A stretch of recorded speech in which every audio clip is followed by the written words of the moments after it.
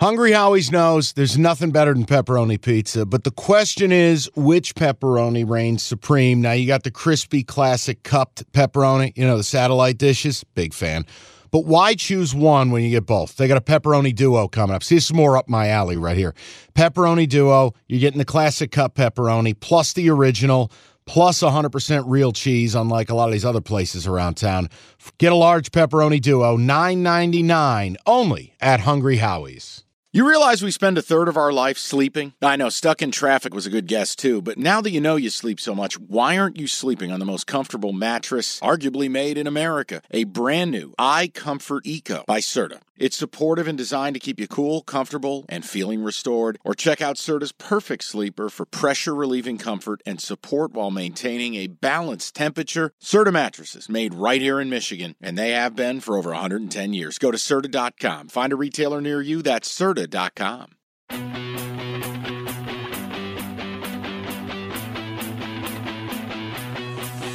Buzzsaw season. Yeah, about that. One thing getting sawed was me in half yesterday. Brutal. College basketball goes to the upside down. Jim Costa, Mike Valenti resting the vocal cords. Let's talk about where we're at with the sport right now, and we will also preview Elite Eight games for Sunday. If you missed our thoughts for Saturday, shame on you. What are you doing? Get your life in order. No, just put your notifications on. Don't miss this stuff.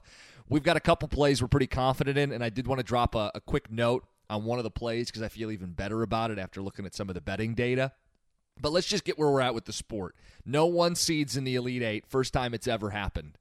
And I don't know where you guys are at, but I love this. This is the ultimate March Madness. This is the marchiest March that ever marched. This is peak college basketball. And some of it makes me feel a little better about cold stretch we've been on here. We're not missing every game. We're not hitting like we were, though. And I think the only rational explanation is we are in the upside down, where you have Conference USA and the Mountain West and the WCC all represented in the Elite Eight, but you don't have the Big Ten, you don't have the Pac-12, and you don't have the SEC. It's the upside down. We only have 1 2 seed left. And we'll get to that in a second. I got to figure out what I'm going to do with that and if it's time to start hedging because gestures at the chaos around us. But I do love this. And maybe it's the small school guy in me, the Mac school alum. I love the little guy. And I love that in college basketball they get a seat at the table because of stuff like this. Because you find out. If they're no good, they're no good. But for FAU, we identified them going into the tournament. It's a 30-win team. Who says they're no good? Oh, the conference they play in. Screw you. Screw you. How about you beat them? And it's why I felt for years that college football needs a playoff expansion. No, not the 68 teams, not even the 16 teams. But can we get to 12 so that the Power 5 can do their thing and they can get in and get a couple teams in, but we give a spot or two for an undefeated group of 5 to take a shot at the whole thing. I'm not saying it's the same sport. I'm just saying when you give the little guy access to the tournament, and they can recruit to it and assemble a once-in-a-generation roster, they can create some chaos and give us the upsets. And I like that. I don't need Duke, North Carolina to be in the field for me to get all revved up. Oh, Kansas isn't there. I guess the tournament's garbage. I'm not going to watch. That's not me. Maybe that's some people. But I feel like if you love sports, you're going to tune into the Final Four. And I would argue, if people are honest about wanting Cinderella, they should be interested because the title game is going to feature one of the following teams: San Diego State, Creighton, FAU, or Kansas State. And Kansas State comes from the Big 12, but they have not won a national title in college hoops. I think they were a runner-up in the 50s, and their last Final Four was in the 60s. And they're a super likable team. They got Noel, who's got a chance to take them to the Final Four, New York guy in New York City. Their coach, we've documented it a couple times now, finally gets a shot as a head coach. And in his very first season, he does this. They've got 2 closers at the end of games in Noel and Keontae Johnson. Now, they're a team that March is made for, and they're a really popular team. And it's why people are betting on them in droves against FAU. So quick note, if you missed the episode, we're on the Owls. Mike's a little more confident in the second game on Saturday. But I want to give you some betting data. 86% of the bets are on Kansas State, and 87% of the money is on Kansas State. Yet the line has held at 1.5, which was fishy to begin with. The idea that FAU was only getting 1.5, it was off from the start. I felt like they should have been getting twice that. They should have been getting 3, 4, 5. You can make a case devil's number or more. But there is a respect factor for FAU in the line, and it seems like the public doesn't respect them. The public's like, dude, Kansas State's fun. Keontae Johnson catching the no-look alley-oop. Let's bet him. There are concerns I would have if I was a Kansas State bettor. They have the profile of a team that I'm terrified to wager real hard-earned money on. They turn the ball over nearly 1 of every 5 possessions. It was the second highest turnover rate of any team in the tournament. And they don't box out. They get killed on the glass, one of the 10 worst defensive rebounding teams in the field. I would be scared to give the other team 10 extra possessions over the course of the game. I would be terrified if I was playing a quality opponent where the spread's only 1.5 and the other team is going to get more shots than me. And that's a good FAU team on the other side. That's a team that's found ways to win and only lost 3 times this season. They've got 3-year guards, and Janelle Davis is their best one, but he's not their only one. And then they've got a 7-foot big, and I watched him crash the glass against Tennessee. I think they're going to crash the glass against Kansas State, and that's going to be a big key in the matchup. So I like FAU. I feel even better with the betting data. Vegas has put their stake in the ground. Their stake is on FAU, and they're not giving anybody any more points to balance this out. They're going to let Kansas State money continue to pour in, and books always win, don't they? So I really liked FAU without the betting data, and now I feel even better about the decision. Hopefully this episode, by the way, Evan, if you're listening to this in the editing process, hopefully this episode is out with enough time for people prior to the Saturday night games. The other one, Mike loves UConn.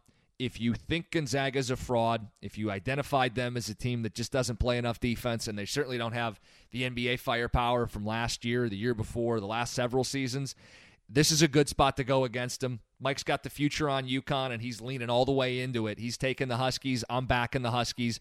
They play offense and defense. I think Sonogo v. Timmy is a great matchup. Should be really fun on Saturday night.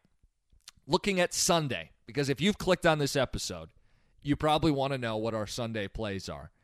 We have interesting commentary from Mike Valeni via text. Here's what Mike says. He says he's clueless on Creighton, and he leans Miami. So let's set this up. It's Creighton against San Diego State. Creighton's -1.5. And I am a little concerned about this one as well because it feels like the wrong team's favored. Doesn't it feel like San Diego State should be favored? One of the 5 best defenses in the sport. They've got grown men, seniors, juniors. I think they're 7 of their 9 leading scorers are seniors. The other 2 are juniors, and they defend. And while I don't think they've got some elite NBA guy, they don't have some go-to scorer late in the game, maybe that's a fear you have. But I just think they're the better team. So I would lean San Diego State. The way Mike wrote it, he just said clueless on Creighton. I don't know if he was considering Creighton, but there's no conviction there. So there is no play in that game. Crazy thing is one of those teams is going to be in the Final Four. The other matchup, Miami, +4.5 against Texas. Miami, they busted out some defense. I got to give the Canes credit. They're packing it in, not giving Houston anything easy, forcing them to be a jump shooting team. Miami guard play is the type of stuff that gets it done in the tournament. And it's not just Isaiah Wong. They've got guys that have stepped up in that backcourt. Now they're going to face Texas, who also has a great senior-laden backcourt in Serge Jabari Rice and Marcus Carr. I, again, am a guy who's backed Texas all along. Got to make a decision on whether or not to hedge at all because, again, we detailed some of the scenarios. You can hard hedge and bet Miami with juice and cut into your Texas winnings but guarantee a profit. You could take Miami and the points, and now you're giving yourself a chance to double dip. I think that's kind of attractive. Or you stay away entirely because you don't want to cut into the Texas winnings. Here's the problem. Texas just lost Dessou. He's one of their bigs, their front court guys. He had a hell of a game earlier in the tournament. I think that was against Penn State. Yeah, it was Penn State. And I don't know his status and if he's going to play. What I would say as we tape this on Saturday, I may wait and see if Dessou plays, but if push comes to shove, I think I kind of have to take Miami in the 4.5 and give myself a chance to double dip. It would be a lean Miami the same way Mike is leaning the Canes. Little heads up, we are going to have a Final Four episode. It's not going to drop on Monday. I think it's going to be midweek, so stay tuned for that. Mike's got some more horse racing stuff that I know he's been dying to ramp back up as we get closer to the Derby and the full, the stuff that even I'm aware of. I'm not betting some San Diego, Tampa Derby Deluxe, but I'm aware of the Kentucky Derby and the Belmont and the Preakness, and as we get closer to that, I'm getting more familiar with the sport and some of the individual horses because of the stuff that Mike does. So that is going to continue to be part of this podcast, even if it is only a sliver of you guys. The ones that really want the horse racing content love that stuff, so we are going to make sure we deliver on that.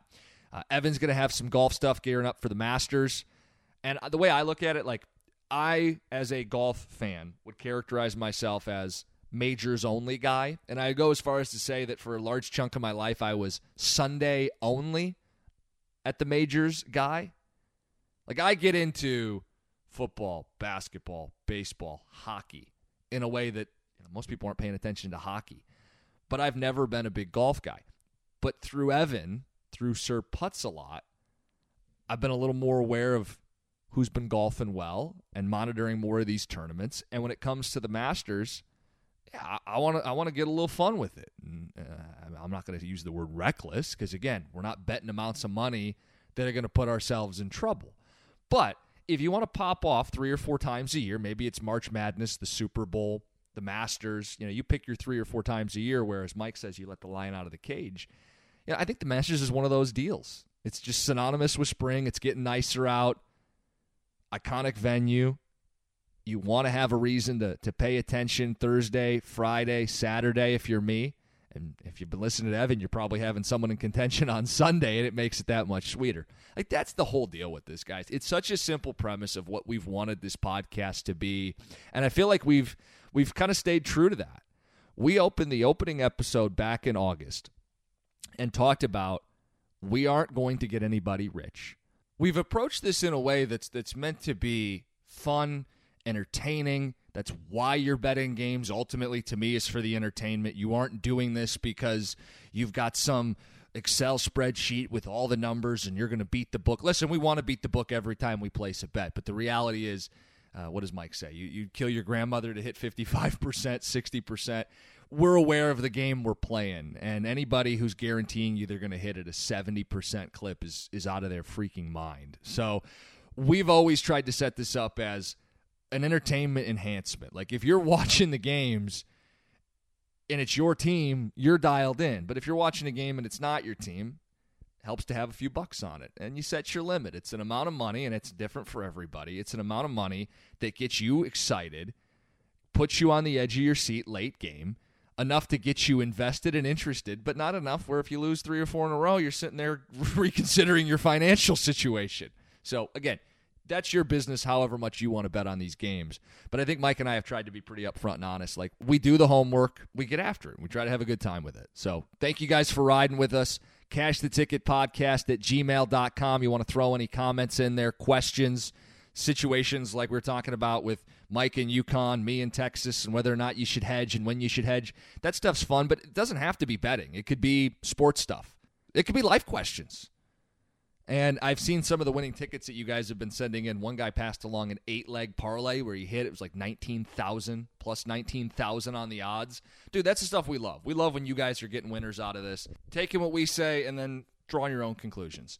So Mike's going to be back next week. Get the vocal cords rested this weekend, and we will gear up for the Final Four, the Masters, a little bit of horse racing, and the Daily Dimes. Sir Putz-a-Lot comes back from a cruise, tanned and ready to go. Let's cash the ticket. Okay, picture this. It's Friday afternoon when a thought hits you. I can waste another weekend doing the same old whatever, or I can conquer it. I can hop into my all-new Hyundai Santa Fe and hit the road. Any road. The steeper, the better. Because my all-new Santa Fe is available with H-Track all-wheel drive, so I can hit the trail without a worry in the world. Heck, with 3 rows and best-in-class rear cargo space, I can pack the whole family in with all our gear. We've got available dual wireless charging for our phones, so we'll never lose touch with civilization, and we won't lose touch with the primordial power of Mother Earth. So which is it? Waste the weekend or do something a little more epic and conquer it in the all-new Hyundai Santa Fe? Visit HyundaiUSA.com or call 562-314-4603 for more details. Hyundai, there's joy in every journey.